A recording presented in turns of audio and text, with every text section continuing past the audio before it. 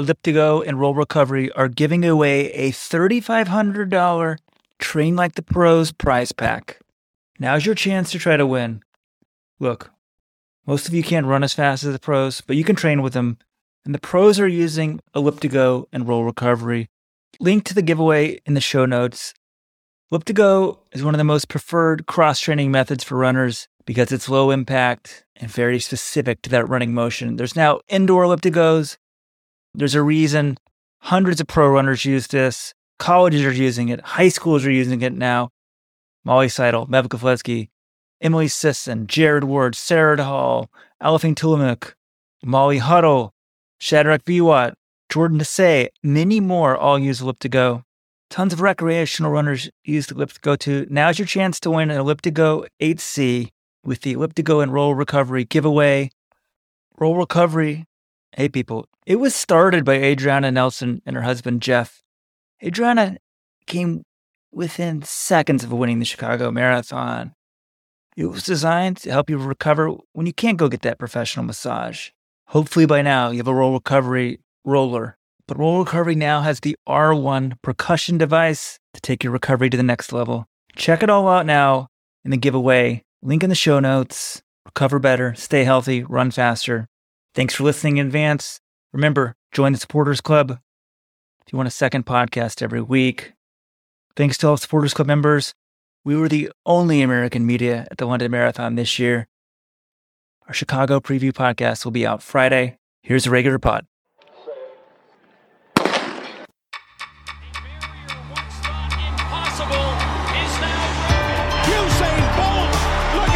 Europeans say that he hasn't really been in a war yet, but this boy's got utter belief in him. And somehow she's found the acceleration.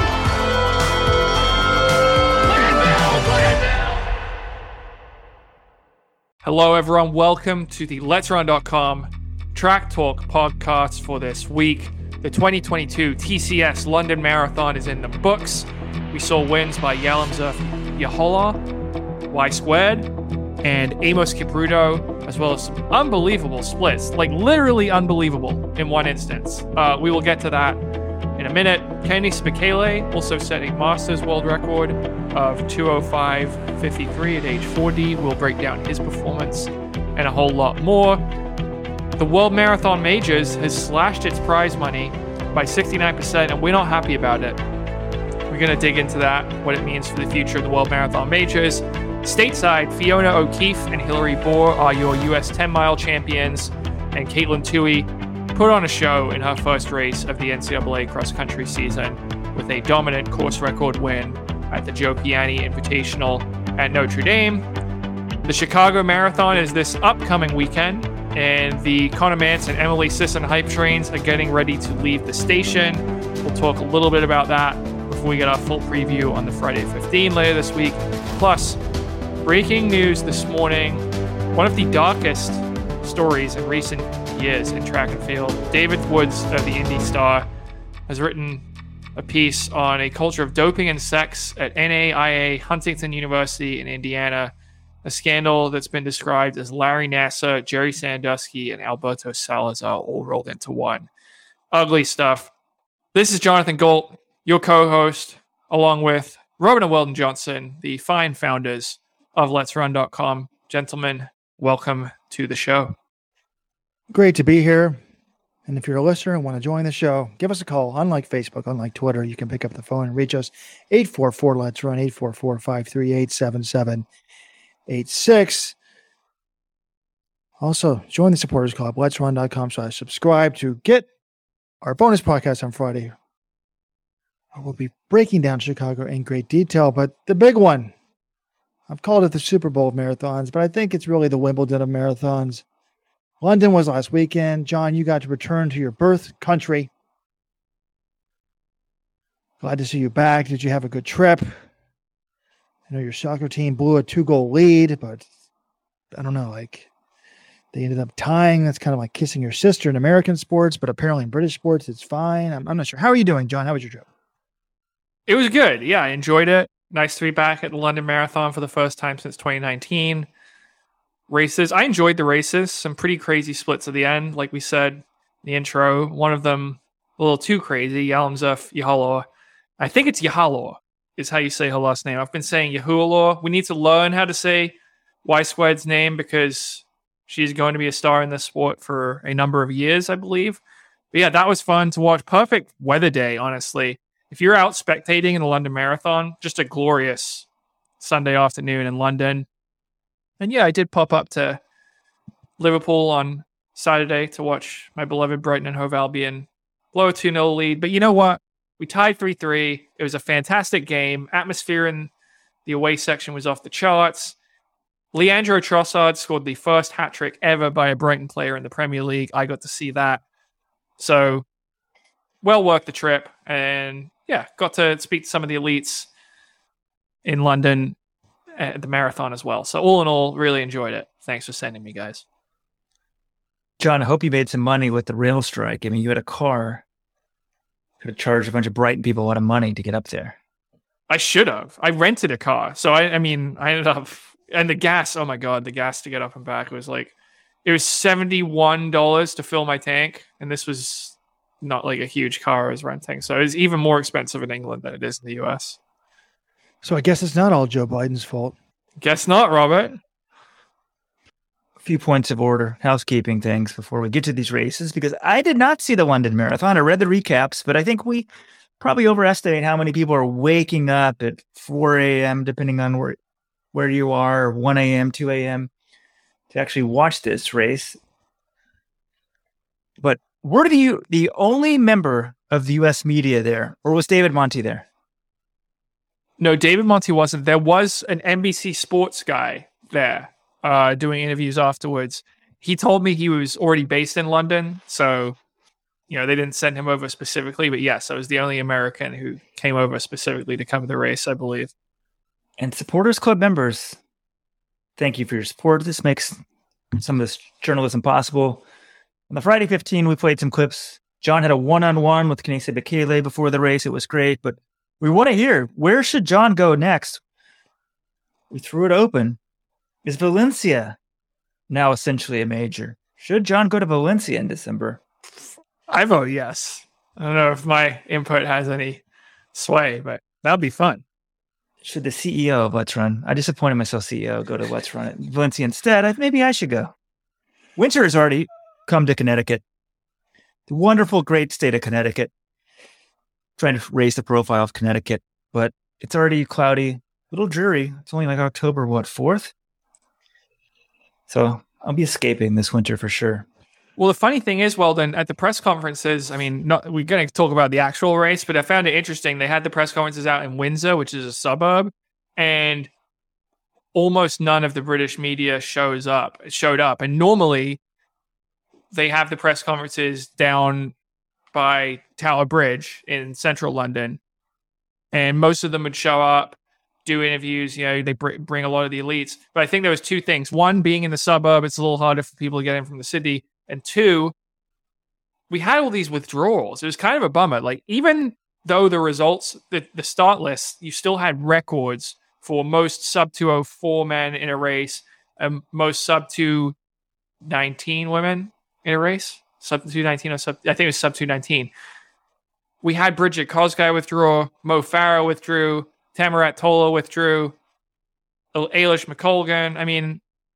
It was a little of a bit of a bummer talking to some other people about who wasn't there. It was still stacked fields, but no Kipchoge, not quite as stacked as usual. Please, this was a record deep field, and this is part of the problem is, and we can get into the sport struggling for popularity, but there weren't any British athletes. Mo Farah and Eilish McColgan both weren't there, but Tamarat Tola, what do you mean? He withdrew in August. So, well, all right, Vincent Kipchumba as well, runner-up the last 2 years. He's not a superstar, but Mo Farah, you can't deny that Mo Farah being in this race would have drawn a lot more eyeballs in the UK. In the UK, for sure. And Jerry Longman of the New York Times, he did a piece on Mo Farah, but it got published after he withdrew. Yours truly quoted in it, so I was obviously disappointed that the piece didn't get more profile coverage in Times. But yeah, John, Robert, you're right. The British press, the reason they weren't in Windsor was solely because of Mo Farah wasn't there. Not because of Tamara Tola, or even no offense to Bridget Kosgei. But all right, let's get to the action. I didn't see which race we want to start with. I think we start with the women, because that is the bigger takeaway for me. Is this is the arrival. We already knew Yalam Zerfi-Halor when she debuts with the 2:17.23 in Hamburg. She's run 63.51 for the half and 29.14 for 10K on the roads. We knew this was a humongous talent, but now it's very clear, like, she's a total marathon star, one of the best in the world. She did not run mile 24 and 4:43. That was the original split reported by London, but we had Helmut Winter, who is an ace course measurer, helped design the pace timing system for world record attempts in Berlin through the years. He knows a lot about measuring marathons. He reached out to us and told us, I think these mile marks are off. It's actually more like a 4:59. Still, Yalam Zerfi-Halor breaks away from Jocelyn Jepkosgei, the defending champion, to win in 2:17.26.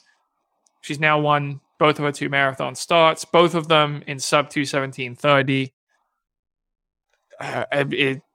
This woman can't miss this year. I mean, she's been absolutely terrific, and I'm kind of interested where you guys have her. We have a golden age right now of women's marathoning with the world record holder Bridget Kosgei, with Perez Jepchirchir, who just never loses marathons.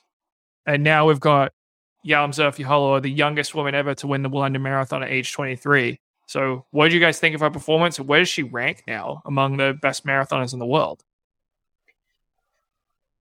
I think she's my number 2 right now.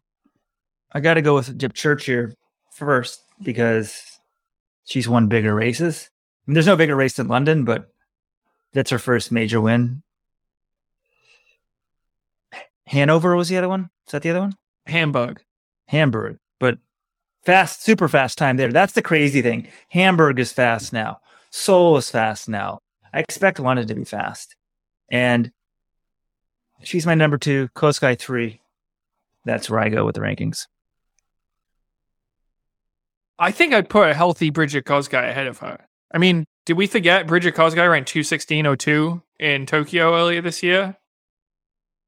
She was second at the Olympics last year. She wasn't 100%. I think a healthy Kosgei maybe beats Jepchirchir. Jepchirchir has to be number 1 just because look at the races she's won. 2020 Valencia, 2021 Olympics, 2021 New York, 2022 Boston. She's won 5 straight if you count Saitama back in 2019. But until she loses, she's the number 1.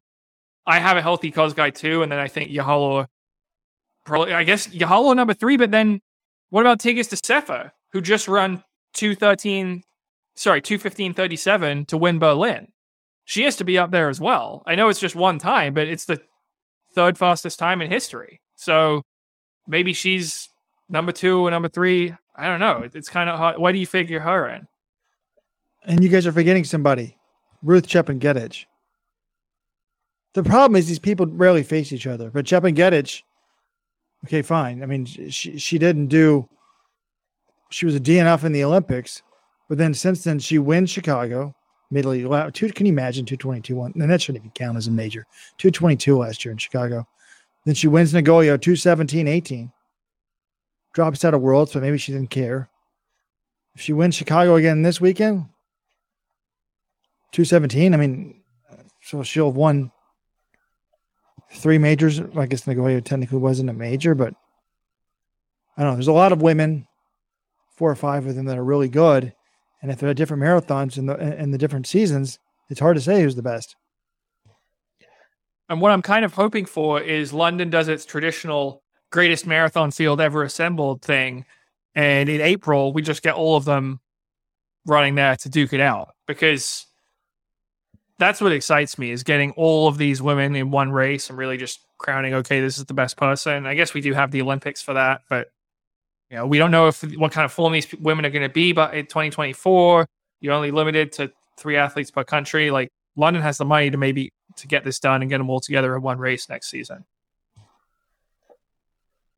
With some reassessment, John, you're right. I shouldn't penalize Bridget Kosgei for getting 4th in London. She was 2nd in the Olympics, crushed Tokyo, Those on their own, I would rank her number 2. I shouldn't penalize her for coming back and trying to run London last fall. So I'm going to Churchill 1, Koskei 2, Y squared 3. And you guys made a big deal in the recap of this 24th mile. Originally, you thought it was 4:43.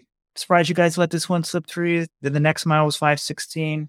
Doesn't really pass the sniff test. Right. In Robert's defense, he told me multiple times, he's like, this doesn't make sense. Ask the organizers. Are they standing by that? Like, Robert, his bullshit detector was sounding a 5-star alarm. No, but then I justified it to myself. I compared it to Bridget Koskei's run, 5:04 the whole way? So I'm like, why couldn't she run 20 seconds faster on 1 mile? So I talked myself into it. What I didn't do was go back and compare where the split on the screen popped up in the women's race and where it popped up in the men's race, and realize without even intricacies of knowing the intricacies of the course, you would see that those are different. And then Helmut Winter, our friend, emailed Jonathan and has gotten to the bottom of this. This is really kind of an amazing story. I mean, first of all, yes, the bullshit detector goes off. I mean, I'll never forget the first Abu Dhabi marathon. When was that? 2019, 2018? I was like the only Let's Run guy watching it at like 3 a.m. because there was some big person. I was into it. And they closed really fast over the last like 5K. And the time went from like, I don't even remember, like 2:05 to 2:04 flat or something. It's like, this doesn't make any sense. Like, this course had to be short. Immediately I thought that. And then Helmut Winter, this retired German professor, is like, yeah, I agree with you. People are like, oh, you're ridiculous. And then people are like, this is a Middle Eastern country. Don't publicize it if it's true because it's going to hurt the marathon. And then a couple of months later, Helmut and Sean Hartnett go out to Abu Dhabi and measure the course by hand themselves and found it was like 195 meters short. So amazing stuff. This guy goes to every marathon. He's been in the truck in London. And this really upset me. He's like, yeah, a lot of the official mile markers, we know they're in the wrong spot. Like, they can't put it in the right spot on the side of the road because it's under a bridge or it's in a tunnel. So they just put it like, 100 yards later and really think it's not a big deal because it's just an amateur runner. But for the pros, we're in the lead truck and we write down, okay, it's not there. It's supposed to be at a certain spot like this far from the bridge. So he's got this sheet that he's done it. He did London for more than 10 years. He did Berlin. He's done Chicago. But for some reason, they replaced him after COVID. By the way, these guys, he and Sean Hartnett, don't get paid. He said they do it for free. This is disturbing to me. We're going to talk about why the sport's not popular, but are the majors taking stuff seriously anymore? Like, you had free labor that's really good, and you don't want them anymore. You think the timing people can do it? Guess what? The timing people didn't do it well. They messed up. Well, I hope they get a free trip to London. But back to the race. Who cares if she didn't run 4:43? She still dropped a 4:59 and a 5:02 in miles 24 and 25 of a marathon. That's still superb running. If you guys told me that beforehand, like I rewrote the story last night, just corrected it. This is still a display. Was it just her and who was with her at that point? How big was the pack? And was it just ball game over? Well, no, it was interesting because Y squared was right on the pacemakers for the first half of the race because they were supposed to be going after the women's only world record of 2:17:01. But that didn't really end up happening. They come through a little slow. They're 68:46 at halfway, and the pacemakers are off at that point. And then Y squared kind of drops back to the back of that pack, and then she goes to the front again. But it's about 7 women in this pack, 7 or 8 women. And then at 20 miles, we didn't even mention this yet, Y squared falls down. There's a little bump in the road, a speed bump. She doesn't see it, trips down, hurts her knee, her hip, and bumps her head as well. But she gets up immediately. It was about a 20-meter gap. She gets up, closes it very quickly. And then you've got Judith Korea and Jocelyn Jepkosgei, the 2 Kenyans in the lead pack. It's down to 4. They're the ones actually doing the pushing. So I'm like, wait, Y squared? Is she going to get dropped? Like, she wasn't fading completely, but she was running behind. And I thought at that point, she'd been at the front for so long. I was like, this is a woman who likes to go from the front. No, it turns out she was totally fine, just biding her time. And she starts picking it up. It's her and Jepkosgei. They drop everyone else. And then Yahalor drops the hammer and goes on to win pretty handily. So that's how it played out. Well, I will say the one other thing about this woman is the reason why we thought the 4:43 might be possible is she closed her last kilometer at the Antrim Coast Half Marathon in August in 2:55. That's what her agent told me before the race, which is, fast. I think that's like 4:41 mile pace, right? So if she can do that at the end of a half marathon, I was like, well, maybe it's possible if it's a little downhill or something. And the 24th mile is downhill at the start, that she might be able to do that. But turns out it was a little too good to be true. Correct. We thought that was the downhill mile, right? It is a downhill mile. If you look at the elevation chart, at the start of the 24th mile, it does drop. So we thought it was like a 4:50. We didn't think it was that crazy. Plus, look, she's run 29:14 on the roads. I mean, that's basically 4:40 pace the whole way. So, look, where does she go from here? She's only 23. Now, I mean, Tigges Assefa, though, might be the best Ethiopian. I mean, we have her coach saying she can break the world record, but there's just so many good runners now. But 23, we're already running the marathon. It's interesting, her track credentials, 14:53, 5,000 PB, 30:20 for 10,000. John, the agent said she may go do World Cross. He said she may not even necessarily do the marathons in the spring. I just don't understand how she doesn't stick with the marathon, because when she did run the track, did he explain this away? How in the hell on June 6th did she only run 30:54? Well, she'd run Hamburg that spring. So some women can bounce back immediately and you're ready to go. But she was up against some very strong Ethiopians in that race. And remember, it came down to a kick. It was like the second group was all around 30-40 or whatever. She just wasn't ready to close in a race like that. If she said, okay, next year I'm going all in, I'm not running a spring marathon, I want to make the world championship team in the track and 10,000, yeah, I think she'd have a pretty great chance to do that and maybe win a medal. But I think she's better at this point in her career on the roads. She didn't run a lot on the roads coming up. It's just an event that suits her better. She's a road runner and not really a big kicker. In terms of next spring, though, Robert, she may run a spring marathon. Remember, World Cross, it's normally at the end of March, but it's actually going to be earlier next year. It's in the middle of February 18th in Australia. So the way her agent explained it to me, Dan Vandenberg, was, if they want to run World Cross, they'll still have 2 months to get ready for a spring marathon. It's fairly doable. So I think she's excited by running for Ethiopia. What she wants to do is win medals for Ethiopia. And if that can come in World Cross, we don't know how she'll handle it. There are other good cross-country runners. She would not enter World Cross as a favorite, but 29:14, yeah, she's one of the best runners in the world. I love it that she's going to go there and try something she doesn't have a ton of experience with. This is what we love at Let's Run. We like to see the big stars running these events, trying to do big things. That she wants to run cross and not just be just a Kipchoge 2 marathons a year type starting at age 23. I think that's great. That would be amazing. See, it's good that they move the date up because it also makes it better for track. So I was thinking of the other option would be to do like a Tokyo or a Nagoya, like in February or March, and then you could do the Worlds on the track, and then do like in New York in the fall. You could do a lot, but you're kind of busy. Yeah. But the other thing, Robert, she was supposed to run the World Half this year. She was not planning on running London this fall.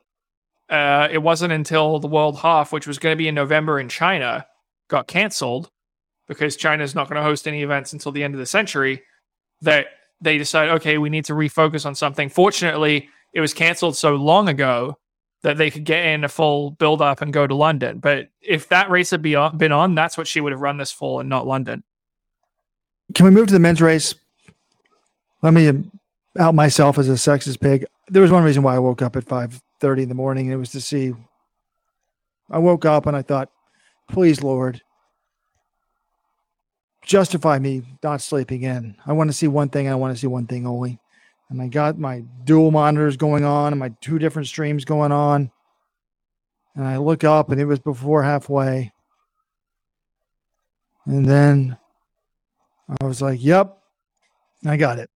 Bekele, not only in the lead group, at the front of it. When that graphic popped up at 20K and Kenenisa Bekele was listed first, same thing in halfway, it took me down memory lane. When I got up, 12, 13 years ago to see Ryan Hall run in London. And when that graphic popped up at 30K and he had the lead, I was like, oh my God. So I was like, wow, he's up there. I'm like, the fact that I thought that he was in the front of the pack meant like, okay, he means business. So I was pretty pumped about it. And I think there actually was something to that. When he moved to the back of the pack, I think that meant he was struggling. And then shortly thereafter, he dropped off. But he made it almost 35K with the leaders. And I'm like, don't give up. I was going to be so devastated if he gave up. But he didn't. They didn't really get much farther away from him. And then he finishes, what was it, 205 high? It's a 40-year-old? He finished 5th in 205.53. I think at this point we should mention the winner of this race, the name of Amos Kipruto. He's the only Kenyan in the elite field. Beat all the Ethiopians, 204.39. Ran 4:21 for his 25th mile. Pretty incredible stuff. But do we want to talk about Kipruto? It's all about Bekele and what happened. And I don't know. I will always talk about Bekele, but I feel like we have to start with the guy who won this race. He ran a 4:21 25th mile, Robert. And this is what something Hell at Winter says that was legit. Can you remember a guy running that fast in a marathon? Particularly that late in the race? That was stunning to me. I now wasn't totally stunning because yours truly predicted Amos Kipruto to win the race, but 4:21, I mean, holy crap. I wasn't trying to take away from the great run that Mr. Kipruto, I keep wanting to call him Evans Kipruto, Amos Kipruto had. I mean, the guy's a stud. There was a reason why you picked him to win. There's a reason why he was the betting favorite. I mean, here's his last 3 marathon finishes. 203.30, 203.13, 204.39 win in London.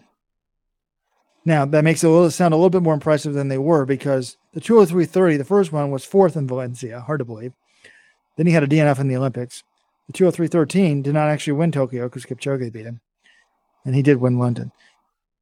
But, I was saying, like, in our recap, is this guy now, it's probably like the women. I don't think it's totally clear, but is he the best marathoner on the planet not named Kipchoge? Is that definite? Who else is in the running for that title? Well, it kind of depends. If you get Evans Chebet, who won Boston in April, if he comes out and wins, I think he's running New York this fall. If he wins that race, he's got a Boston and New York win on his resume this year, I think you could certainly go with him. Tolo was impressive at the Olympics, but obviously, at Worlds, but he didn't run here. I think Amos Kipruto, I think I would probably go with him right now. But the marathon, we just have so few data points. Like, as soon as we get a new batch of results next spring, it'll probably be someone different because you only get the top guys racing 2 or 3 times a year. What I wanted to just mention about this 4:21, I was just thinking, I'm like, how often during his training does a marathoner even run 4:21 pace? Because we were talking to Frank Schorder earlier this year, well, last month actually, when he was talking about the 50th anniversary of his Olympic marathon victory in Munich in 1972. He said when he did track sessions, he never ran slower than 4:20 pace for any of his reps. So he was doing it a lot. But I think, I was talking to Amos Kipruto's coach, Claudio Baradelli. I'm like, how often does he touch that fast in training? He's like, well, for strides and stuff. And yeah, not really in workouts. Like, you're either doing long runs where you're grinding or long repeats, or like Kipchoge, when Kipchoge's on the track, he's doing the session we saw him do was 1K, 2K repeats. If you're running 4:20 mile pace at elevation, you're not doing it for much more than 800 meters or something. So I don't think marathoners do a ton of those shorter reps. So it was interesting to me. Maybe it's different for Americans, but I don't think Kipruto runs very many short repeats. You seem obsessed with that. How much he's hitting that pace in practice. He does strides. People on the message board did not like that, John. I mean, Weldon used to do 5x800, 4x3. Oh, I guess that was when he was doing 10K training. I'm not saying it's impossible, Robert. Obviously, he can do it. Like, people, 5K runners aren't running 55-second pace in practice every day, and they can still close quick. You don't need to run a certain pace to be able to replicate in a race. But I just found it interesting. Like, this is a guy, he's not really doing this, and then 25 miles into a marathon, he can crank one out. Found that interesting. What I found interesting, what I didn't mention in the article, because I don't want to be Debbie Downer, and I think the focus on these races should be times, and I think it's getting kind of boring to have rabbiting race after rabbiting race. Like, let's see if somebody wants to take it at mile 8. You should get everyone together in London, let it battle it out. Let's get everyone together in Boston and let them battle it out. But what I found interesting was, and I don't think we've mentioned this, was given the weather, the times were slower than I would have thought, significantly slower. I would have thought for sure somebody would run 2:03. Instead, he wins it in 2:04:39. I thought the women's world record would go. I mean, maybe I'm just with the super shoes. I'm thinking it's too easy to do it, but you had 6 guys that have run 2:03 before. You have good weather, and the way the London money works, and I'm going to put this up in the week that was. London pays $55,000 for first, but it's all in the time bonuses, which I hate. $150,000 for sub 202, $100,000 for sub 203, $75,000 for sub 204, $50,000 for sub 205. So the only person who got the time bonus was the winner, and actually everyone is out there saying there's a wage gap between the men and the women. London is paying out $496,500 to the women this year. They're paying out $206,500 to the men. That's prize money plus time bonuses. Appearance fees are a whole nother ballgame. And I get why the races want to do the appearance fees, because you kind of need a stable field to promote, but I just don't like the way that there's more in the time than the place, particularly for first. But I'm surprised given the conditions and the talents, that they didn't run faster. What I'd like to see maybe is some analysis of the 500th finisher, the 1,000th finisher. And I've done this on the races. Maybe despite everything looking perfect on paper, it wasn't perfect. I don't know. Well, here's my theory, Robert, is that it's sort of like a track race in a 5K. Like when you get the pacer goes through 2K and then they drop out and then they slow for those 3rd and 4th kilometers, because no one wants to be the sacrificial lamb. No one wants to show their cards. They all think it's coming down to a kick, and no one wants to leave them out. It's a little different in a marathon, but I could certainly see you get to halfway or 25K, the paces are out, and you just say, I'm not going to be the one to move first. I'm just going to hang here for a while. I trust I can close the last few miles. I'll wait for someone else to do it. And if everyone thinks that way, that's when you get the pace slowing down. But you're getting paid to run fast. But you think that they're thinking about that 25K into a marathon is, oh, I need to run this certain time to get paid? No, these guys are thinking they want to win the race. And I've always wondered, I would love to hear from an agent, Robert at letsrun.com. Do some of them have minimum guarantees? Like, well, you have $100,000 minimum, and then if you were to get more because you hit this time, we'll give it to you. But otherwise, doesn't matter. What do you mean? Like that's an appearance fee. An appearance fee. The appearance fees can be structured in such a way to say you get 50,000 to show up, you get 100,000 to finish, you get, and then you get certain time bonuses written into your appearance fee as well. Yeah, but all of them necessarily getting these full bonuses. Maybe somehow the appearance fee offsets those bonuses because they didn't. They're not. I'm always thinking they're running for money. Weldon doesn't agree with me. Well, of course they're running for money, but it's not the only thing they're after. I, too, was shocked the times run faster. Guys, I'm looking at there's a couple things that should be in every recap. You guys don't have the half split. You have a 20K split. So they're probably around 102 mid, halfway. They're 102.14. I'm a little surprised both races weren't faster. I mean, the second place guy, Laul Gebrselassie, slightly different spelling on the Gebrselassie, but I'm sure he's of the great Gebrselassie family. Or is it like Johnson and Johnston? Anyway. Oh, there's so many different ways to spell Gebrselassie. There's Girmay Gebrselassie, the 2016 New York City Marathon champion, who has a silent H in there. I've seen 5 or 6 different ways to spell Gebrselassie. By the way, can I state for the record, we did include the halfway split. It says, after leading at halfway in 62.14, Bekele 40 ran with the leaders until almost 35K. My apologies. But Gebrselassie, I'm assuming actually this is it's the exact same name, pronounced exactly the same, you just spell it differently. Anyway, This guy's last 3 marathons, 2:04:31, 2:04:12, 2:04:56. So he runs slower in London and gets a better place. And the crazy thing is also, you guys think the sport hasn't changed. In those 3 marathons, his highest finish was 2nd place. But now he's running 2:05 in London. I'm just kind of surprised they didn't run faster. I'm really shocked the women didn't get the record. And I think it does show, time isn't everything. No, but when they put such an emphasis on it, it almost becomes everything. I didn't like the announcing. Like they didn't mention Bekele's 40, setting a Masters world record. There was no praise for that. They were kind of like, oh, they're not going to get the all-comers record, the fastest women's record and this type of stuff. But one more thing about this Ghebreslassie guy. He wasn't even on the start list. And the race goes off and he's running it with a 2:04:02 PB. How in the hell did he get in the race? And why in the hell didn't London promote him as being on the race? And this gets me to another thing. I'm about to go off on the World Marathon Majors. Who's to blame for the sport not being popular? John basically being the only journalist left in the sport. And Tony Revison wrote an interesting column saying it's the agents and the runners because they don't speak good English. Come on. But we can talk about that. But Chicago did the same thing. Chicago changed their field last week, and then they put up like 3 or 4 guys that were going to be running. And at the bottom, they put in Alicia Rotich. They don't mention he has a 2:04:21 PB and won Paris. Like, they have a bunch of 2:10 people up top. Don't even mention him. So, John, explain to me how a 2:04:02 guy is in the elite field, one of 7 people that has a legitimate shot at winning, and no one knew about it until the gun goes off. When do they let you know in the media room?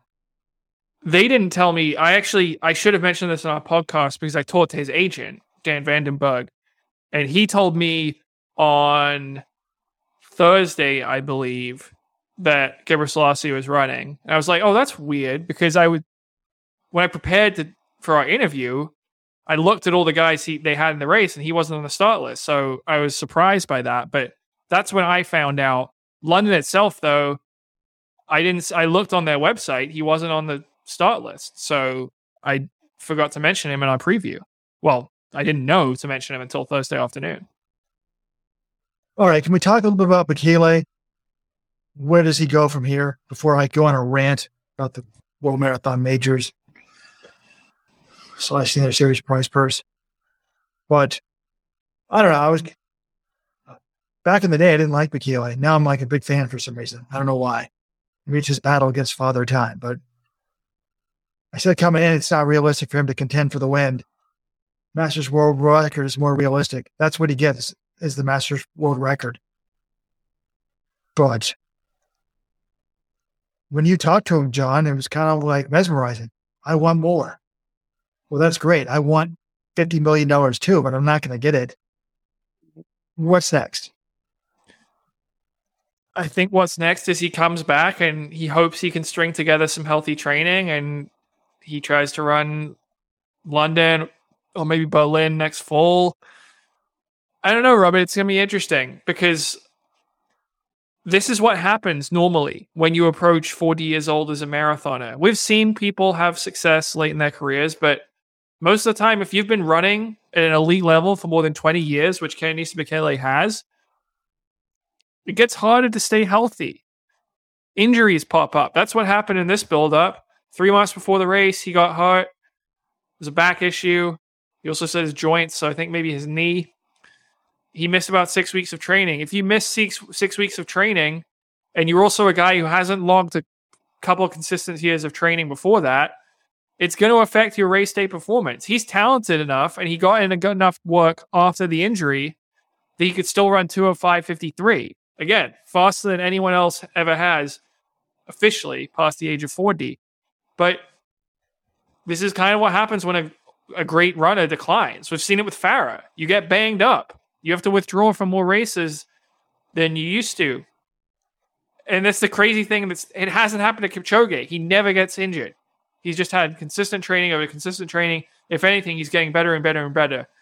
But yeah, Bekele, look, if he can string together 6 months of consistent training between now and whatever spring marathon he does, maybe he can run a little faster. Is he ever going to get to 2:01:09? I don't think so. Because to even consider that, you would really have to stay healthy for a prolonged period of time. which I don't think is going to happen at this point in his career. And then you'd have to get back to that ability we saw from 3 years ago. I just think it's really hard. So I think this kind of is what Bekele is at this point. Yeah, I missed 6 weeks of training is really getting old to me. And 10 seconds a mile is a lot. Think of it this way. Back when I was recruiting, coaching in college, 9 flat recruit, total stud, 920. He's got some potential. There's a big gap between 10 seconds a mile, and that's what he needs to do to go from 205 to 201. Yeah, I don't think he's ever going to get that. The thing about Bekele is he's wired to be the best. That's why he was so good for so long, is he's not going to accept anything else than the top. Even with his missed training for this race, he still was like, this wasn't the performance he was proud of. He wanted more. I don't know. To me, running 205.53 at the age of 40, that he's still out there and giving it a go, I respect that, but I just don't think it's going to happen for him. He's so talented, but he's old and he's missed too much time the last few years. 201 is just I think it's a pipe dream at this point, but that's what motivates him. He's not going to be motivated by just running 204 or 203 again. Even winning some of these races that he hasn't won. He's never won London in about 3 or 4 attempts now. I don't think that drives him the same. The only thing that drives him is getting that world record in the marathon. And who knows, maybe next year is the year he realizes it's probably not going to happen. But this was, at least he finished the race. 205 is his fastest marathon since 2019. It might tell him, hey, I at least, if everything goes perfectly, maybe next year I can do it, but I don't think he can. You went with that nonsense. He's wired differently. I hate when we get these athletes who are just more talented. Oh, they've got this special mindset. If he had Eliud Kipchoge's success as his mind, why did he win on the track? This is not what I'm arguing. I'm not saying he's good because he's wired differently. I'm just saying he views success and failure differently. That isn't why he was able to run 12:37. It's because he's just insanely talented and works hard. But you're conflating correlation with causation, Robert. I'm just saying because he's so good, he views success and failure differently. Fair enough. And I think we should leave the discussion of who's the greatest of all time, Bekele, Kipchoge, for another day. I've been mouthing off on the message board about that. There's an interesting thread about that. Well, then please link to it in show notes. Well, I mean, this is a Masters world record. We can give him some credit for that, right? Although I think most people probably think Kipchoge's older than him. And Robert hates having any sort of mental component to running or any sport. I was reading David Epstein, author of Sports Gene. He now has a newsletter on Bulletin. He's talking about Roger Federer and his career. And he has this quote: I read elsewhere about Federer beating Tiger Woods for the first time in 2006. I was interested to see that Federer said he'd never spoken to anybody, quote, who was so familiar with the feeling of being invincible. I think these guys who are super successful are wired differently. Now, maybe it becomes because of their success, but I think at some point it's a self-repeating cycle. It feeds on itself. Of course, he wants to go break the world record. He used to just dominate everything. It's a sort of, maybe it's an illusion or something, but you don't think you can do it, you're never going to do it. So it's like the chicken or the egg, which came first? But I think the confidence of Bolt, when he's standing on the starting line, putting his hands up, probably wasn't doing that in when he was 14. But then by 15, he was the world junior champion. The confidence comes from the success. That's why all these guys feel that way, because they know what they've done for years and years. They know they're the best, or they've been age group phenoms. I don't think you just roll up like that. The winning contributes to it. Well, if you don't have the winning, then you're just viewed as like a cocky MFer, right? Like, oh, that guy's too cocky. If you back it up with winning, usually people are like, yeah, he's cocky, but he's pretty good. Yeah, I mean, even when Bolt was celebrating 2008 Olympics, he was already the world record holder at that point. So that was maybe an example. He never won a global title, and he's still freaking celebrating across the finish line in the 100-meter dash, which, can we just say, one of the most badass, awesome, amazing moments in the history of the sport. But Anyway, back to road racing. Talk about the cocky thing. Wasn't that the famous Karsten Warhol when he was training before the cameras when he was young and Michael Johnson's like, who's this buffoon? Carl Lewis. No, Carl Lewis on Twitter did it. Oh. Yeah, and then it turned out he was the greatest 400-meter hurdler of this generation, maybe all time. All right, let's talk about the depressing news from last week. And we broke it live on this podcast last week when found out the World Marathon Majors are slashing their series prize money by 69%. So back in 2006, a bunch of major marathons got together, Boston, London, Berlin, Chicago, New York, and they wanted to promote themselves as the Grand Slams of the sport. Here's the quote from Mary Wittenberg, the head of the New York Roadrunners at the time. Our races are to our sport what Wimbledon, Australian, U.S., and French Opens are to tennis, and what the Masters, U.S., and British Opens and PGA Championships are to golf. And they started off with a $500,000 first prize over 2 years, and then they reduced it a few years later to $250,000. They were hoping to up that to $1 million. Instead, it got reduced to $250,000, and now, just weeks before Kipchoge is supposed to take home $250,000, the new CEO says, "Oh, we're only going to give you $50,000, Kipchoge. We're going to give you the same amount as the wheelchair racers." This, to me, is a joke. And been some interesting discussions in the last week or so about this. Tony Rebus, wrote an interesting column basically saying, look, the World Marathon Majors have given up. But that sounds negative to them. In the column, he pretty much blamed the managers and the athletes from Africa for not promoting the sport better, learning English, etc., which in this day and age doesn't surprise me. And there's actually an interesting post in Electron. Someone's saying, look, that's kind of a racist critique, which I don't know if it's really fair to say it's racist. Other people are saying it's part of structural racism, that we're no longer celebrating greatness. We're celebrating marketability, English eloquence. But a reminder, folks, Tony's married to a black woman, so I don't think he's trying to be racist. We're a great friend of Electron, and I respect Tony, but I don't think this idea of only the runners were better English and the agents did more to promote the sport would be better. First of all, what media is left to promote these people? The majors have farmed off their meets to streaming services like FloTrack.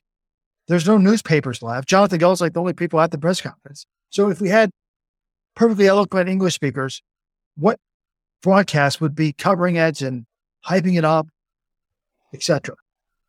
That's number one. And number two, don't the racers deserve some blame? I mean, if you guys were talking about Lalo Gebrselassie, the runner-up in London, he wasn't even on the start list. How in the hell do you have a 204.02 guy not on the start list? And Chicago has done the same thing. Last week, they sent out a press release saying, by the way, we've added these people to the field. They always add about 3 people, 3 men, 3 women to the field about 10 days out. Do it every year. This year they do it. And they mentioned some Chinese guys run like 210. I'm like, what do I care?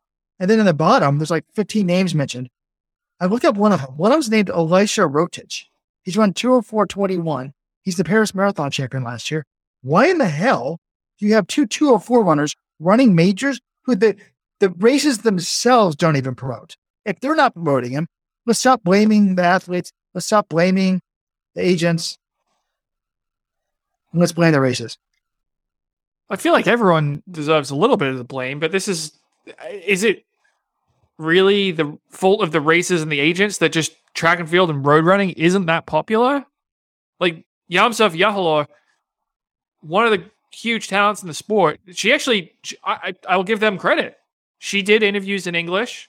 She's only 23. She's still pretty new to the whole global scene, but she did her best. She tried, and I think it's going to improve as she races, and that helps, but I don't know, like we talk about this all the time. How to fix track and field. How do we make track and field more popular? It's not as if marathons are, the pro side of marathons are that much more popular. Kipchoge, big star, all right? Mainstream sports fans, I think most of them will have at least heard his name. But why are these marathons really popular? It's because you get 40 or 50,000 people running the elite field. Running the mass race.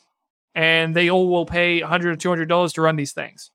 That's what makes them money. It's not the broadcast contracts that they get with NBC or ESPN. If there was a lot of value in it, these things wouldn't be, well, I guess it's in the middle of the night on FloTrack, but you would think that the broadcast contracts would be a lot more profitable if there was a huge interest in streaming these things, in watching these things.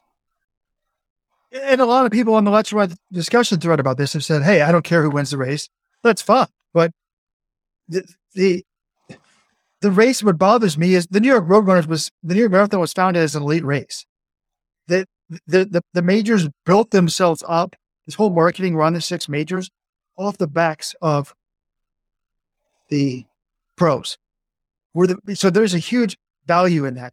People say, oh, I don't know who they are, blah, blah, blah. My friend Chris here probably doesn't know who these guys are. I barely know some of these guys are. It's hard because they only race twice a year nowadays in the marathon, and they've got weird names. I'll get it. Even for me, it's hard to follow.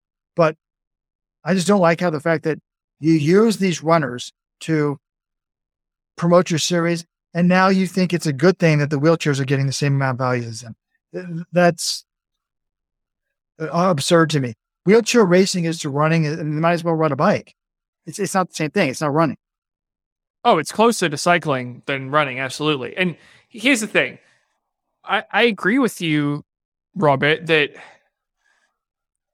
the elite part of this race, it does lend legitimacy. When you have the top runners in the world running your marathon or running really fast times at the front of the marathon, that does help with the marathon overall. But and look, they should not be cutting the prize money this drastically, and they should not be level with the wheelchairs because no one pays any attention to the wheelchairs. I know running's not popular, but in these press conferences, no one asks any athletes the wheelchair. No one mentions, well, we don't mention them in our story with Let'sRun.com, but there's far less interest in the wheelchair side of the sport, or wheelchair athletes, than there is in running. Yet they are on the broadcast probably more than people would care to see them. But the thing I would say is the World Marathon Majors, all right, they started this thing in 2006. They wanted to make it a major league sport. They wanted to make it a big time event. They had big prize money, and they said that we are going to get a title sponsor. And once we get that, we want to take it to $1 million per year for our series champion. 1 million for men, 1 million for women. The issue is it took them until 2015 to get a title sponsor. And then shortly after that, they dropped the prize money. This may just be them accepting the economic realities is, hey, we did try to make a push, and could they have tried harder? Could they have tried different approaches? Maybe. But this might just be the World Marathon Majors saying, hey, we wanted to make this popular. We wanted to make professional marathoning, the World Marathon Major Series, as the pro circuit of our sport. It didn't work out. We're going to cut our losses and just focus on the mass races. But first of all, you're wrong about the mass races. It doesn't cost $100 or $200. It costs $300 or $400 to run these races. But that's just the series thing never did for me. Like, I thought it was a waste of money almost every year. So I don't care that they're canceling it. I care that they're canceling it mid-season. You could have the majors be like, a major marathon is one that offers $500,000 for first, $250,000 for second, $100,000 for third, or something like that. You could do it like that, minimum prize money. Like, that would be one option to say what is a major, because I just feel like, I don't know, at least in the case of the New York Road Runners, and I think London too, that these are nonprofits. So I guess you could say, we want to spend on the mass race or whatever, but I feel like they owe it to the sport, particularly the New York Road Runners. That's why I never liked the Rock and Roll Series, these hedge funds owning the races. I want a nonprofit that's worried about promoting running in charge. Guys, you're just like talking all over the place. The issue is, do these want to be the best marathons in the world? And that, to me, means having the best fields, the best athletes. Now, individually, maybe these races do, but as a group, if the prize doesn't mean something, I disagree, Robert. They're not going to have a prize for something for this thing, then we're going to start treating Valencia as a major, and they're going to expand to Chengdu or some other town. I'm sorry if I got the Chinese pronunciation wrong. If they're going to be 8 or 10 races, then it's just a collection of races that are branding themselves as something. And if they're not going to award greatness, someone else will come along and award the greatness. Valencia is doing that. They used the fact that these are the best runners in the world to create this status. And the public buys in, we buy in, Runners World buys in, other people view these are the best, these are the premier marathons in the world. And it's not just because they're some of the biggest mass participation races in the world. I'm a former Marine Corps marathon champion. Biggest mass participation race in DC, one of the biggest in the United States. Sorry, no prize money. No one gives a shit about it, as a sporting event. And I spoke to Donna Stone, the new CEO of World Marathon Majors, and a couple of things. She's new on this job. She's only been there 2 months. But yeah, where's the World Marathon Majors going to go? They presented this thing as a great thing. Wheelchairs being equal with runners. I personally think you don't need to do that. I would de-emphasize it. But that's my own personal belief. But Tony had this thing saying wheelchair was really popular on ESPN back in the day. If that's the case, then how come the New York City Marathon on ESPN, they don't devote an hour to the wheelchair? It's completely ignored. I think that's BS. I think if the wheelchairs were popular, they would show a lot more coverage. They don't. It's shown as like woke washing, whatever. It's like a token thing that they show. Not that these athletes aren't inspiring, what have you. But now, where are they going to go? Why don't they have a highlight package on NBC later? Why don't the London Marathon, there's an hour package on NBC later? What are these races doing to promote them outside of their own local area? They're not doing much. I think that's what her job needs to be. I agree. Rebus blames the agents and the athletes for not promoting it. I'm blaming more the races. I mean, maybe it's not that popular to begin with, but look, it's hard to broadcast 2 sporting events at once, and they're trying to do 4 now with the wheelchair races. I think the way to go is to have 8 majors, 1 male, 1 female race, period. No wheelchair. You have 1 wheelchair race in the fall somewhere, and just you don't need 8 of them. The same wheelchair athletes. Not only do they do all the majors, they also do the Winter and Summer Olympics and the sprints and the distances. They do the Winter Olympics? Yeah. In what event? A lot of these wheelchair athletes are in the Winter Olympics. In what event? I don't know, skiing of some sort. I think we're going to need a fact check on that. I mean, look, it's easier to do the summer and winter as a Paralympian because you're going up against much smaller fields of athletes that you have to beat out. But I don't think a lot of these athletes are doing Winter Olympics as well. Help me out, John. Name the top female American Paralympic woman from Maryland. I forgot her name. Help me out. I'll just Google it right now. Are you talking about, is that Oksana Masters? No. Tatiana McFadden? Yes. She's a Winter Olympian? Holy shit, you're right. There we go. Wait, right there. 2014. She was a Winter Olympian in the sitting cross-country skiing event, and she got the silver medal. I still don't think that proves that they all do it, but I didn't realize she did that. You're welcome, Jonathan. I mean, with the World Marathon Majors expanding, it's interesting where they're going to go. They have 10 races. It's not the same all thing. Right, they haven't expanded and yet. then if you're going to go just being a mass participation race, why are you going to China? There's no freedom of expression. We're trying to celebrate greatness, celebrate different types of people. We're going to go to a country where a basic, what we consider in the West, a basic human right, the right to freedom of expression, is not allowed. You're going to celebrate that just because you get some money? That's what you're going to do? No. Don't act all holier than me and that you treat marathon, you're almost better than everyone else because you treat wheelchair athletes the same as runners, that sort of stuff. The other thing I want to address, John, is this quote. I applaud Donna for speaking to me. She said, quote, "I want to make sure you know that I personally approached a lot of the top agents and managers, including Elliott, and sat with them and talked about the rationale for doing this." Later on, she said, quote, "that we wanted to focus on, as Abbott World Marathon Majors, on an area that we really felt was underserved, which is, of course, the wheelchair athletes. So we did approach the agents first and talk to them about the plans. For if we make this change, where those dollars will be going, what will we do it using for?" And so they were in agreement. Apparently, John, that's not what you heard from the agents in London, correct? Yeah, I've spoken to a couple agents who essentially told me that's not how that meeting went down. That wasn't their recollection of the meeting. And that they didn't feel they really agree. There was one agent who talked to some of the agents who were there, and he was mentioning that he didn't think the ones who were in the meeting actually agreed to anything. Then another agent who was in the meeting told me she didn't say the whole story. She did not mention that they were going to be going reducing the first place prize from $250,000 to $50,000. She mentioned that they were going to be paying fourth and fifth in the series, but the biggest part of that whole new structure is that they're reducing the payment by $200,000 for first place, and he says that never came up.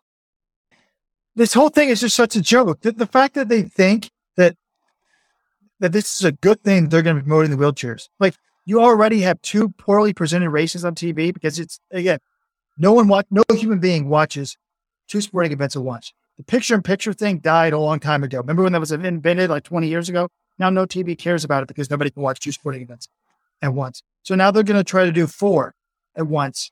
And also it shows you that they just view the runners as a charity case. Like, oh, they don't really deserve it. Just probably the same way we view the disabled athletes. Oh, like they're not really bringing revenue, but we'll just throw them something just to be nice. So, maybe people will watch runners saying this. Like, it's ridiculous. I wish Kipchoge would get a lawyer just sue for the $200,000. He deserves it. That would be because he won both Tokyo and Berlin this year, which means he would have won the series title, and $250,000, which is what he went into this year until 2 days. They didn't announce this until 2 days after he won Berlin. So they would have finished that race thinking he was the series champion with $250,000. And yeah, they said now it's taking effect this year only. Look, moving forward, if they expand to Cape Town and Chengdu and Sydney, yes, you can't have a 9 world marathon major. It's just not going to mean anything anymore. But if these races continue to pay, look, they're still paying some of the highest appearance fees and prize money in the sport. If they do that, they will continue to get the top fields and we'll continue to talk about them. But we've already saw Dubai for a while would just offer crazy prize money and they would get incredible fields, mostly of Ethiopians. We would treat that as major. Now Valencia, I would say Valencia has probably surpassed Chicago, at least. And you could argue it's ahead of, depending on your feelings on Berlin and Tokyo, you could say it's ahead of those as well. So if someone like Valencia keeps paying out these top athletes, that is going to become something that is talked about, at least to the people who care about elite running. We're going to cover it more than somewhere where you're not getting the same fields or you're not paying the same prize money. Well, the beautiful thing is, there are other races that can compete. They want to have the status as the best marathoner. Thankfully, there's a billionaire backing the Valencia Marathon. If he wants to sports money and make Valencia maybe the best marathon in the world, maybe he can do that. I wonder, for me, the question is, did the World Marathon Majors lose sight of what they were about, what they really represent?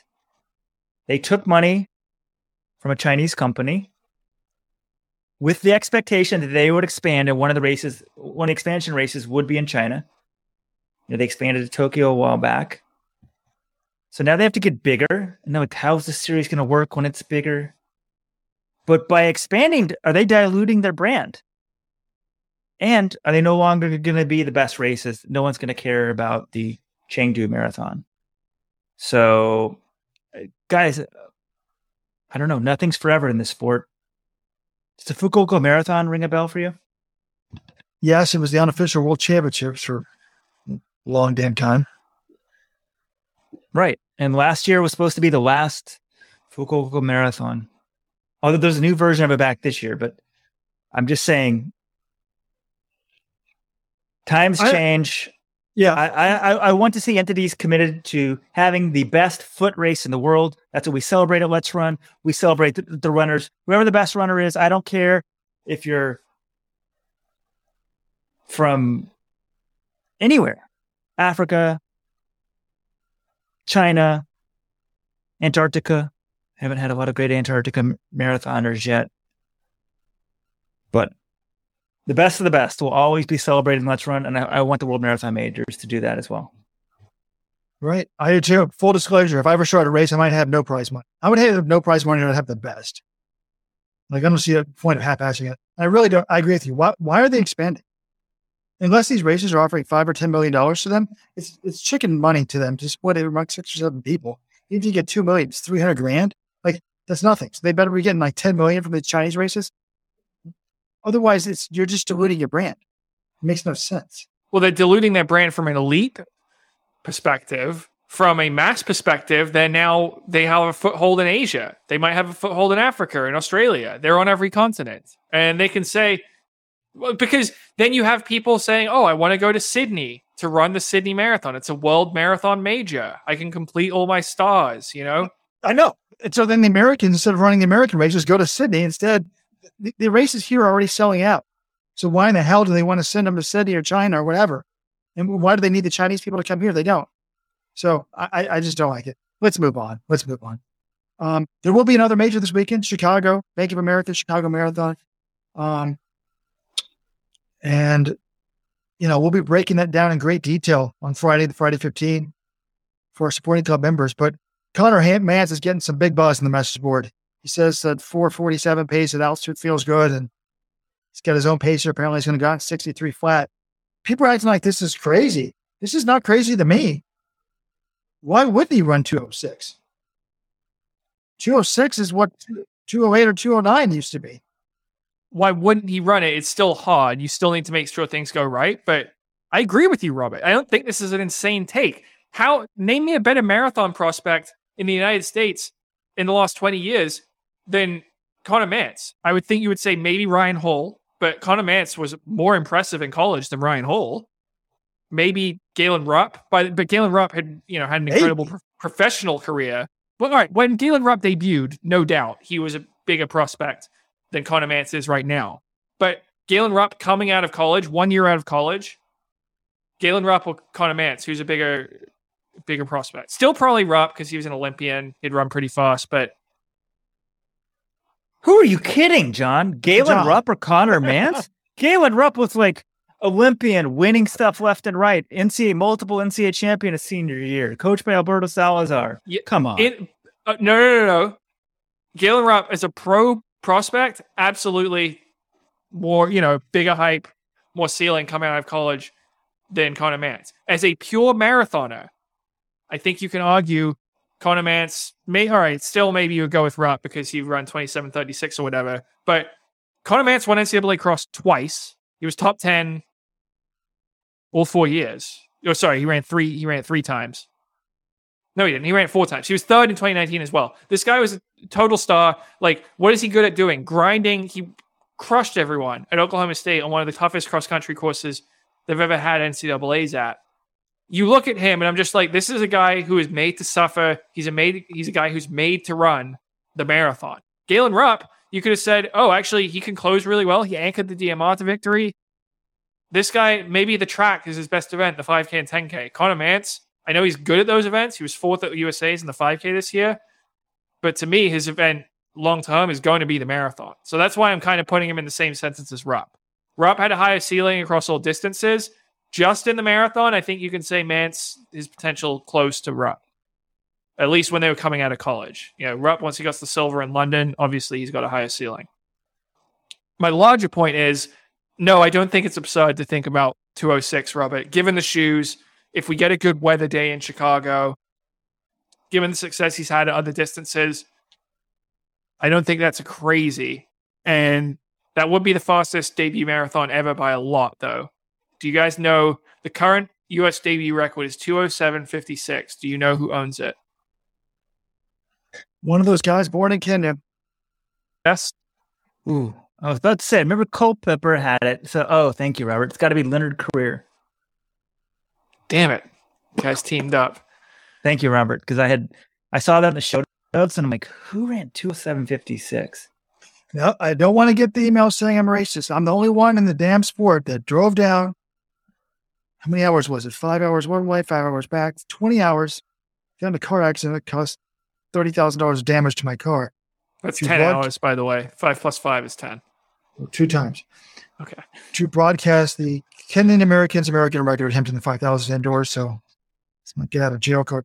John, you said if we get good weather. Just want to officially state when we get good weather. All these morons that were saying that it was going to be 88 degrees.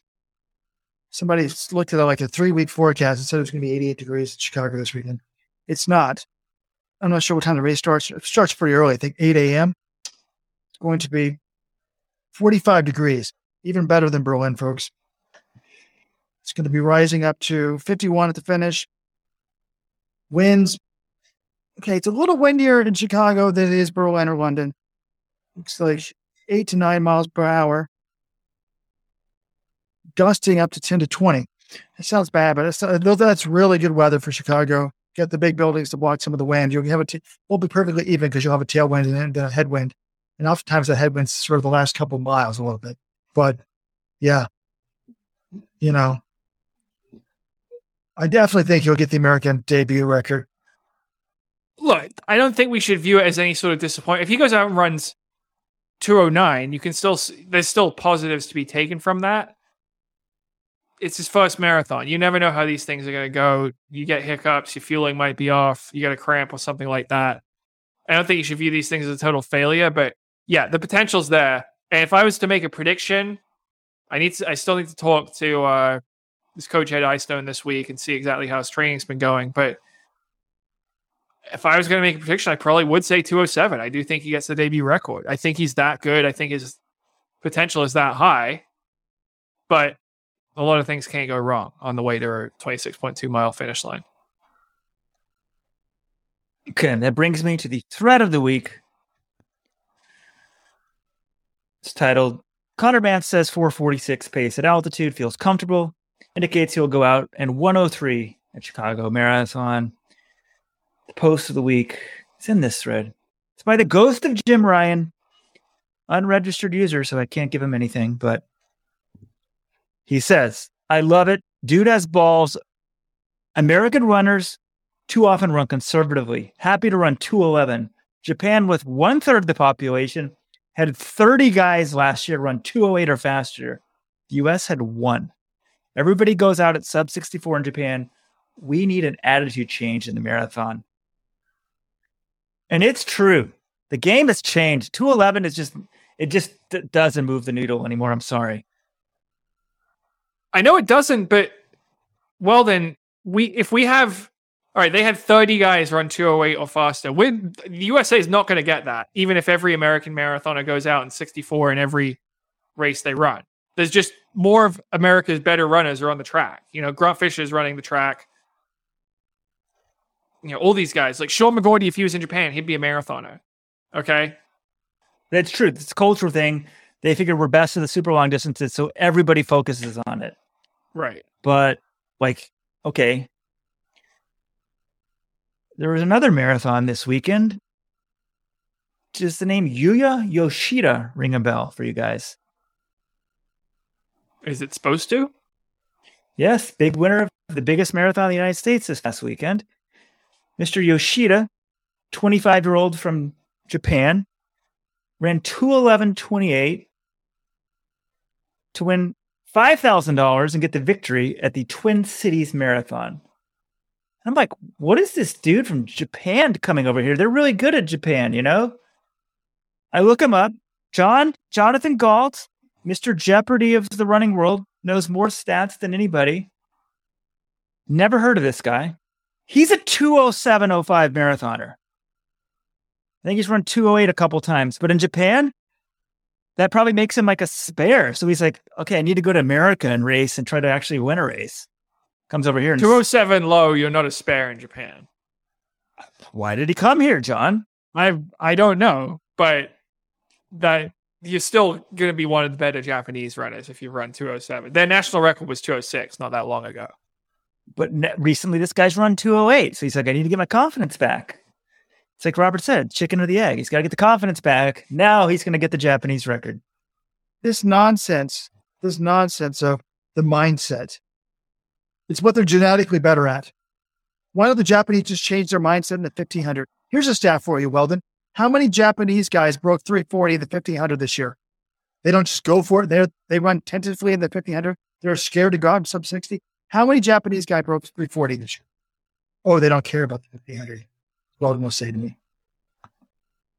Go ahead, guess. John, you can guess too. I'll say 3. How many Japanese broke 3:40? 5.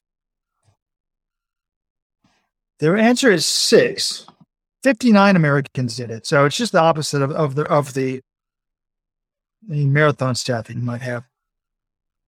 So anyways, wait. Weldon talked about his message board throughout the week. Can I read something? It's going back to why isn't the sport more popular? And the prize money being slashed. My message board post of the week from Rust Never Sleeps says, our sport is an effed up, disjointed mess, and that is why it's failing. And then he compares track and field to NFL football. Imagine if the Dallas Cowboys chose only to play 6 to 8 games a season, some against college teams, and 2 of those are inter-squad scrimmages with no contact. They tell you that there will be games against the Eagles and the Giants this year, but they cannot provide a date or location until 72 hours prior to game time. They will also play the Commanders in BC, but only if Dak Prescott is 100% healthy and Washington is willing to pay for all of the Cowboys' travel expenses. If not, the game will go on, but the Commanders will match up against Towson State. Just to keep you on your toes, Cowboys randomly change their logo and uniform colors every year. This year, Dallas will wear gray, yellow jerseys, and the helmets will feature a cursive D instead of the familiar star. There's no Super Bowl this season, but it will be played next year on an April date in Charlotte to coincide with a large high school football convention that attracts a large number of passionate, scholastic athletic directors and coaches. Please note that there will be no Super Bowl in 2024, so it won't conflict with the USFL championship game. And he goes on, or she goes on. Great post. If you post under your name, you would be getting a free shirt, but I don't think it's a registered user. All right. We will go into more detail on the Chicago fields at the end of the week. We do have Seifu Tura, the defending champion. Got Benson Kipruto, who won Boston in 2021. Got Jamal Yema, 58:33 half marathoner from Ethiopia. A bunch of guys in there. And then, got some other American. Patrick Tiernan's making his debut. So he's not American, obviously, but he's in the field. Former NCAA cross champ, just like Conor Mantz. So, on the women's side, the other big storyline in this race from an American's perspective is this is Emily Sisson's first marathon since dropping out of the Olympic trials in 2020. And remember, she was supposed to run New York last fall, had an injury, couldn't do it. But she's had decent success this year. I mean, she did break the American record in the half marathon back in May, 67:11 in Indianapolis. Then I think she, there's been some articles about her training recently. It hasn't been totally smooth for her, but then she comes in the US 20K champs in September and runs 65:35. She's only about 6 seconds behind Kira D'Amato, and Kira D'Amato just ran 2:21 in Berlin in what wasn't a great day for D'Amato. So that tells us that Emily Sisson's pretty fit. There was an article in Run as well. They're saying, she's not hyping up any sort of American record attempt or anything like that. But sounds like she's going to try to go out probably around 2:20 pace, I would guess. And then if things go faster and, she's feeling good, she can pick it up from there. But she is, as Robert has told us many times on this podcast, someone that her coach Ray Tracy has thought would have a big talent for the marathon for a long time. 2015, he was telling Robert she was made for this event. She ran 2:23 in her debut in London in 2019. I'm not sure if she had the super shoes at that. Did New Balance have super shoes at that point? But clearly 67:11 and a half. She's got potential in this event. What are you guys hoping for, expecting from Emily Sisson this weekend? I should also note it's important this is a flat course. She really struggled on the hills in Atlanta, but London's flat. She ran well there. So I think this is why she should do Chicago over New York, because she's going to have more success in a course like this. Well, I was hoping for an American record, but I don't think that's going to happen since she's not hyping it up. So I'm expecting a PB and a fast time. In 2:23 in her debut, that needs to go. Weather looks good. And, how many Americans have run under? Oh, I got the answer here. 1, 2. Only 4 Americans have run under 2:21. I think that would be a good goal for her to break 2:21. Only 2 have broken 2:20, but Kira D'Amato, Dina Castor, Sarah Hall, Jordan Desai. If Jordan Desai was able to run 2:20:57 in the that was 2017, so she did have super shoes, you would think Sisson would be able to do it. Well, wait a second. Jordan Desai was a huge marathon talent. Just because she kind of fell off the face of the earth doesn't mean that you should say, if Desai can do it. Desai was a great marathoner. She just was only a great marathoner for a couple of years. say it's a natural born marathoner. I keep hearing about this about Sisson. I've seen good results, but nothing crazy. But the game is changing. It's running away from these U.S. women and the men too. Maybe it ran away from the men a long time ago. I think the American record, maybe it shouldn't be her goal, but that's what I want to see her going after. We need to get way more women under 220. So maybe start at 221, but sorry, 221 is not going to put you competitive in many races. No, granted, last year Chicago would have, but I hope she goes out and goes sub 220. I think she's got the talent. I think the game has changed. I think that needs to be the expectation. All right, we'll have more on Chicago at the end of the week, the Friday 15. That's our supporters only podcast. So to get that in your podcast feed every week, you got to go to letsrun.com/subscribe. Join our supporters club. You'll get the bonus podcast. You'll get access to all of our articles and discounts on shoes. It pays for itself. If you're a runner and you buy a pair of running shoes a few times a year, the discounts alone will make this worth it. But then you get a podcast on top of it where we preview basically whatever is going on in the running world that weekend. I'm biased, but I think it's a sound investment. I'll mention it briefly. The Twin Cities Marathon was this past weekend. Held in conjunction that was also the 10-miler, which was the USATF 10-mile championships. I think, well, two names to watch. One that people are already aware of. The other's establishing herself on the roads this year. But your winners were Fiona O'Keefe and 3-time in a row U.S. steeplechase champion, if I'm not mistaken, Hillary Bohr. Moves up to 10 miles and takes this down. Both set course records, not American records, but course records. And I'm impressed. Fiona O'Keefe, she ran, I could look it up, 67 something in her half marathon debut. I think she's made for the long distances.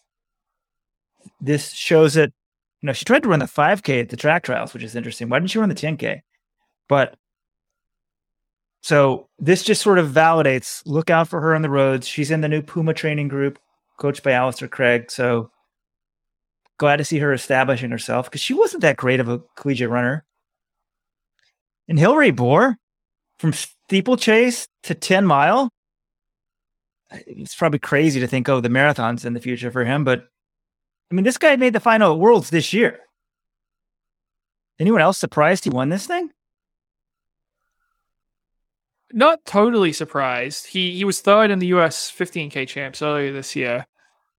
But I think, to me, the more interesting story is, this is why sport's impossible to promote.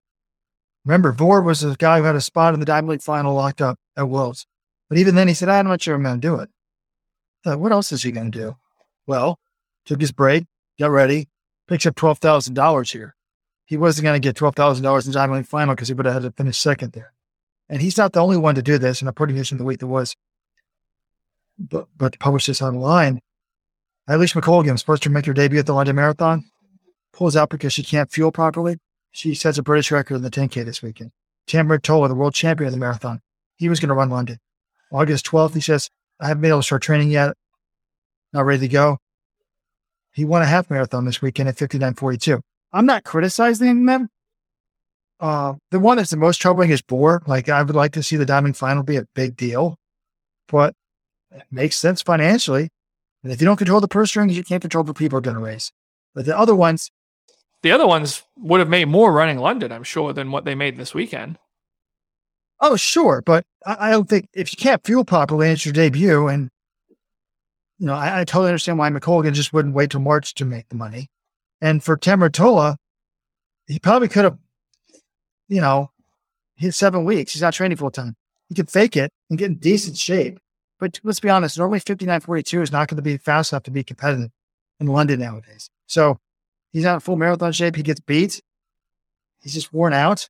No, I think it's right to get it right. If you're not ready to go, I respect that. I don't think, and you actually make my point, John. He would have made more money for London, so there's no reason he skipped London to go to a lesser race. Whereas in the case of Hillary Bor, he did skip a more prestigious race to go to a lesser race because of the money. Well, you assume that. Who assumes you're assuming he's going to win the race? Him winning the 10-mile champs wasn't a given either. Fair enough. By the way, Fiona O'Keefe got $22,000 because she won the Battle of the Sexes. We need to run the numbers on these Battle of the Sexes. I feel like the women win them more often than the men, but I always think, on paper, the men should have an advantage because they're running the people down from behind. I don't know. It just feels like whenever I see these equalizer things, it's always the women winning it these days. That $22,000, that's 44% of what you get for winning the World Marathon Majors, people. Just trying to give you guys a little perspective. That's what I did on the Friday 15. That's what I do here. And it would be interesting to look at, John. But now with non-binary, I think we talked about this a little bit, getting equal prize money in a lot of the New York Roadrunner events and stuff. It's ridiculous. Someone's gender shouldn't be involved with sport. It's their sex. But it's another opportunity. Essentially, it favors biological males again. So if we're throwing the ladies some cash to make it equal with the equalizer, I'm all for it. That does raise an interesting point with non-binary runners just being so popular nowadays and everybody demanding their inclusion.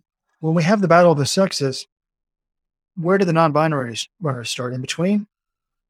Like you'll start the women first, then the non-binaries go, or whatever. Well, I'm not sure if you're aware of the fact that Flagstaff this weekend, there was a non-binary division of the Pride 5000 put on by Nikki Hiltz. She also was the week that was. And the prize money was the same. $2,000 for first. $1,500 for second, $1,000 for third. Please guess the winning time for the non-binary 5,000 at Flagstaff. This is the home of U.S. Distance Running, the birthplace of Let'sRun.com. This place is full of professional runners. You had an Olympic steeplechaser who got 5th on the men's side win it. Oh, I think I saw this. I think it's like 21 minutes. Nothing gets by Weldon Johnson, folks. 21:36. All right. Well, in this case, you can at least say like Nikki Hiltz is themselves non-binary. So if they want to have a non-binary division and they pay them equal money, I'm not really going to get too bothered about this. If the New York City Marathon starts paying, which they're not going to pay in the New York City Marathon, non-binary the same, but that's when it starts getting ridiculous, when it's like these major races. But yes, if it's a race specifically to raise money for at-risk LGBTQ youth, I don't really have an issue with this. Wait, John, I totally agree with what you're saying about Nikki. People can put on races and give money to whatever they want to.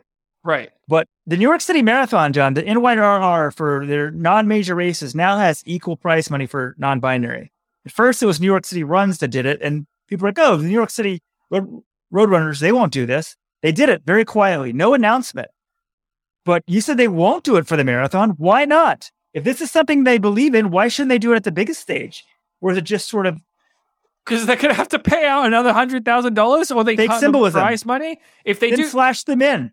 If you believe it should for one race, why not do it for all races?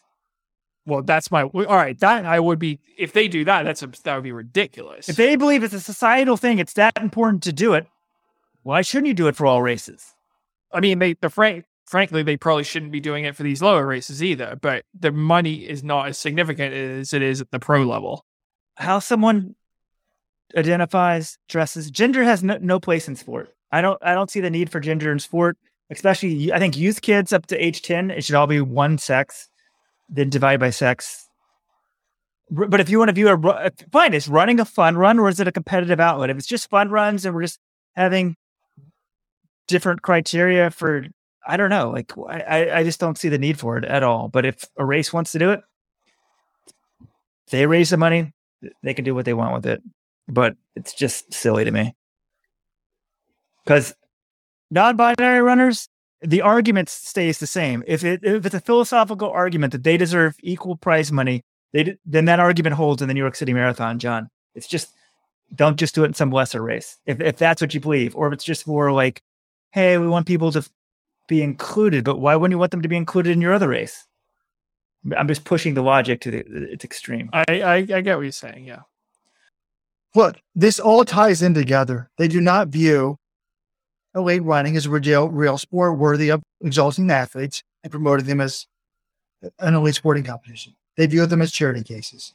And, let's just hand out flush $4,500 down the toilet in Flagstaff last weekend for no reason. And if you're raising money, John, John, if you're raising money, this is the argument of me. Hey, if you're really raising money for charity, why are you giving any money to the pros? Why are you giving any money to the pros? They had $13,500 for a road race that only had a couple hundred people in person. Maybe there's people virtually. So get rid of the pro division entirely and just give it to the charity. They can run the race how they want. It's Nikki's race. I don't really care if they can do whatever they want in terms of how they pay out the money. I think if she slipped in there by accident, I'm sorry, but they started the race. They can choose to distribute the money however they want. That's up to them. If anyone can put on a race, or I guess anyone can, but Nikki wants to put on a race with equal prize money, they've earned the right.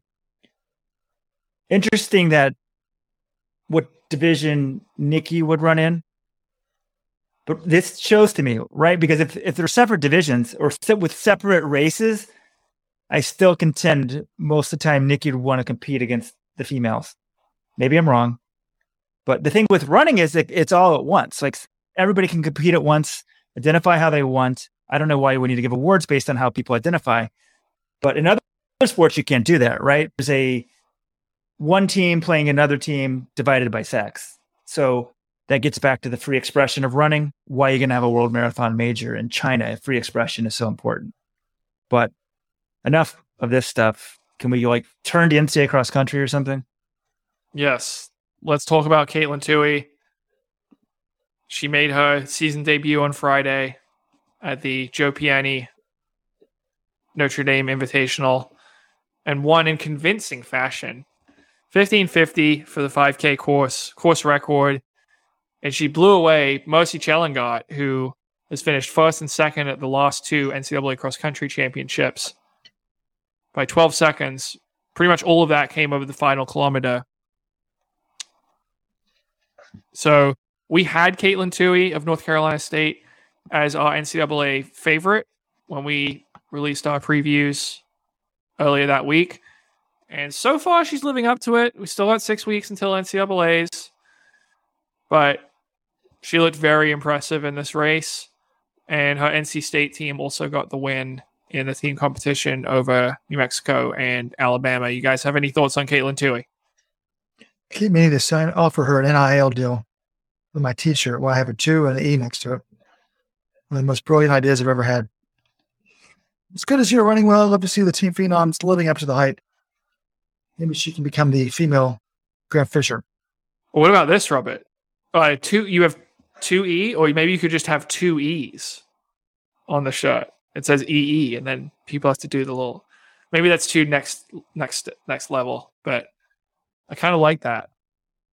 Yeah, I guess the one other thing, just team race wise, is NC State and New Mexico. They were my 1-2 in our preseason rankings, and NC State handled them 55-68. But New Mexico, they had 7 women in before NC State's number 5, which I thought was really impressive pack running. Though it's worth noting NC State didn't run Kelsey Camille, who was the top finisher at NCAA Cross last year. And she may be a little banged up. I think they're just being careful. She had a foot injury in the spring and didn't run. So Lori Hennis, who's the NC State coach, said that she's probably not going to race a ton in cross country. They're not going to throw her out there a lot, but they are optimistic she'll be ready for the big races. So maybe ACCs and NCAAs. So if you add Kelsey Camille into that mix, and she's what she was last year, NC State pulls further away. But winning without her was a good sign for them because it shows that if she's not ready to go at NCAAs, they can still win. But it was also it was 13 points. So 55-68, it's not super, super tight, but it's tight enough to think that maybe NC State could be vulnerable later in the season. So, and Alabama also ran really well for third. That was a big thing. They have a Kenyan freshman, Hilda Olamomoy,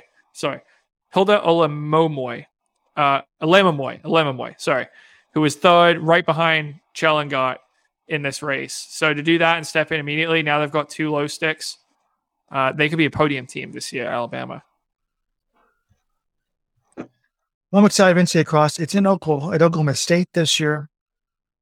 John's never been there. I used to live in Oklahoma City. Folks, you should take a family there. John, I've already got we're going a day early this year so we can do a day at the National Cowboy Museum and the Oklahoma City Bombing Museum. So if you guys live in the Midwest or you want a weekend trip, take your family there the weekend before Thanksgiving.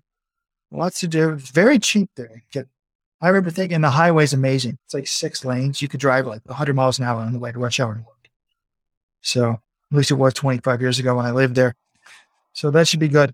But let's turn to finally another story from the college ranks that's really disturbing. And I've been waiting for this to hit the papers for quite some time. I mean, some of it had already been in the papers, but not all of it. It's still not all out there. But David Woods, friend of Let's Run, writes for the Indy Star, has just published a story this morning about the scandal at Huntington University. This is an NAIA Christian school in Indiana, and it's really disgusting. I think it was David that actually described it to me as, in his mind, he'd never seen anything like this. He's like, this reminds me of the Alberto Salazar, Jerry Sandusky, and Larry Nassar case, all involved in one. So what had already been out there was Nick Johnson, who was the coach of Huntington, had taken an underage girl. He'd written an underage girl's parents. So this girl must have been a good runner if he's writing her and saying, hey, I'm the University of Oregon coach. We want to take your daughter on a recruiting trip. Takes the daughter on a recruiting trip to Oregon. But they don't go on a recruiting trip. They just stay in a hotel, take showers together. She says in an affidavit that he penetrated her and stuff like that. And then he is fired from that job and banned for life from that. But the story that came out today is these are 2 runners on the team alleged that he slept with them. One of them alleges that he raped them. They claim that the wife, Warren Johnson, who's a U.S. World Championship team member, used to be part of the Oregon Track Club, and is now taken over the coach. So they fired the husband and then let the wife just take over the team. So he's still there, even though he's banned from safe sport. The new allegations are these 2 women says that he raped them, that he gave them performance-enhancing drugs. It sounds like he got a lot of stuff from Alberto Salazar because there's L-carnitine references, and they're not really sure what they were getting. So this is at the NAIA level. These 2 women who are really, really good, they're like, our mark should be invalidated. We don't know what he gave him. So if we're shooting people up with L-carnitine at the NAIA level, my God, what is happening at the Division I level? Well, we don't know that. This is a really screwed up situation, Robert. Just because this one person has been injecting them or forcing them to take pills that they don't even know what's in them, that doesn't necessarily mean there's some huge epidemic at the Division I level.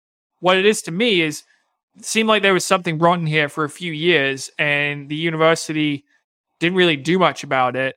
And now they're filing a civil suit, these 2 runners who bravely spoke out, Hannah Stoffel and Emma Wilson. They filed a lawsuit on Friday, and this now it's finally coming out. Just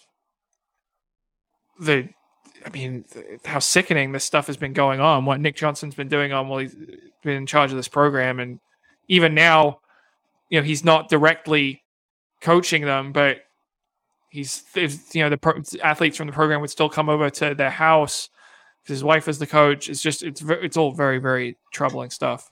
One thing this story is clear about, we've already had this rule, Let's Run. If you're not a masseuse, don't be massaging your athletes. Period.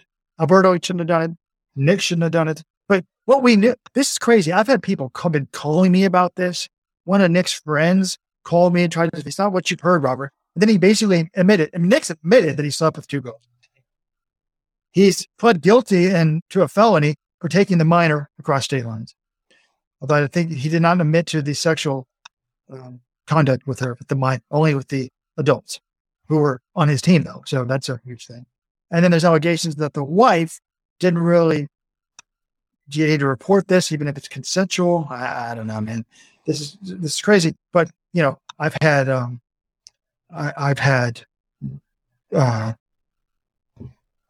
athletes call me, say they're not victims here. I've had mothers call me, say my daughter's not a victim. When I'm reading police reports indicating, hey, I think you are a victim. If somebody, I don't have a daughter, but if some adult takes my 17-year-old to Oregon and showers with them, I think my daughter's a victim whether she wanted to go or not. And that's sick.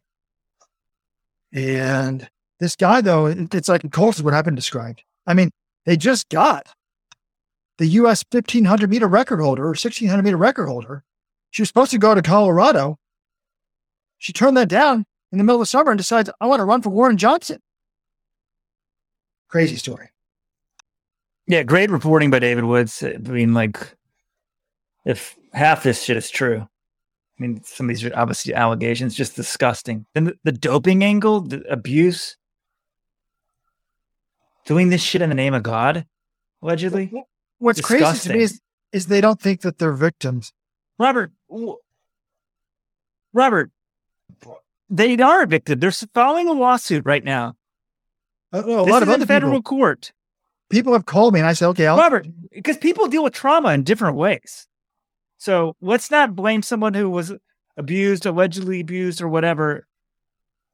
They can decide or process that. You don't know how you're going to say, maybe you don't want to go to your wife saying, I'm a victim. That's fine. But it puts me in a difficult spot when I have these people saying, hey, delete this message board post. I'm like, I don't want to cover up for this dude. Are you kidding me? So threads like this are very difficult for us because, I don't know, at some point, obviously there's more now than just there's a lawsuit out there sort of stuff. But if you've got any ideas how to moderate this stuff, we're always looking for ways to improve the forums. But this article's behind a paywall. Someone needs to summarize it outside of a paywall or everyone, you can pay $1 and read it. Just great reporting with David Woods. He does a great job. And shows, our sport, all sports. Big report came out yesterday in U.S. soccer. Just sexual abuse between coaches and athletes. It's a pretty widespread problem, I think we're finding. And just be vigilant, people. And if you're a coach, just be careful. Don't put yourself in vulnerable situations.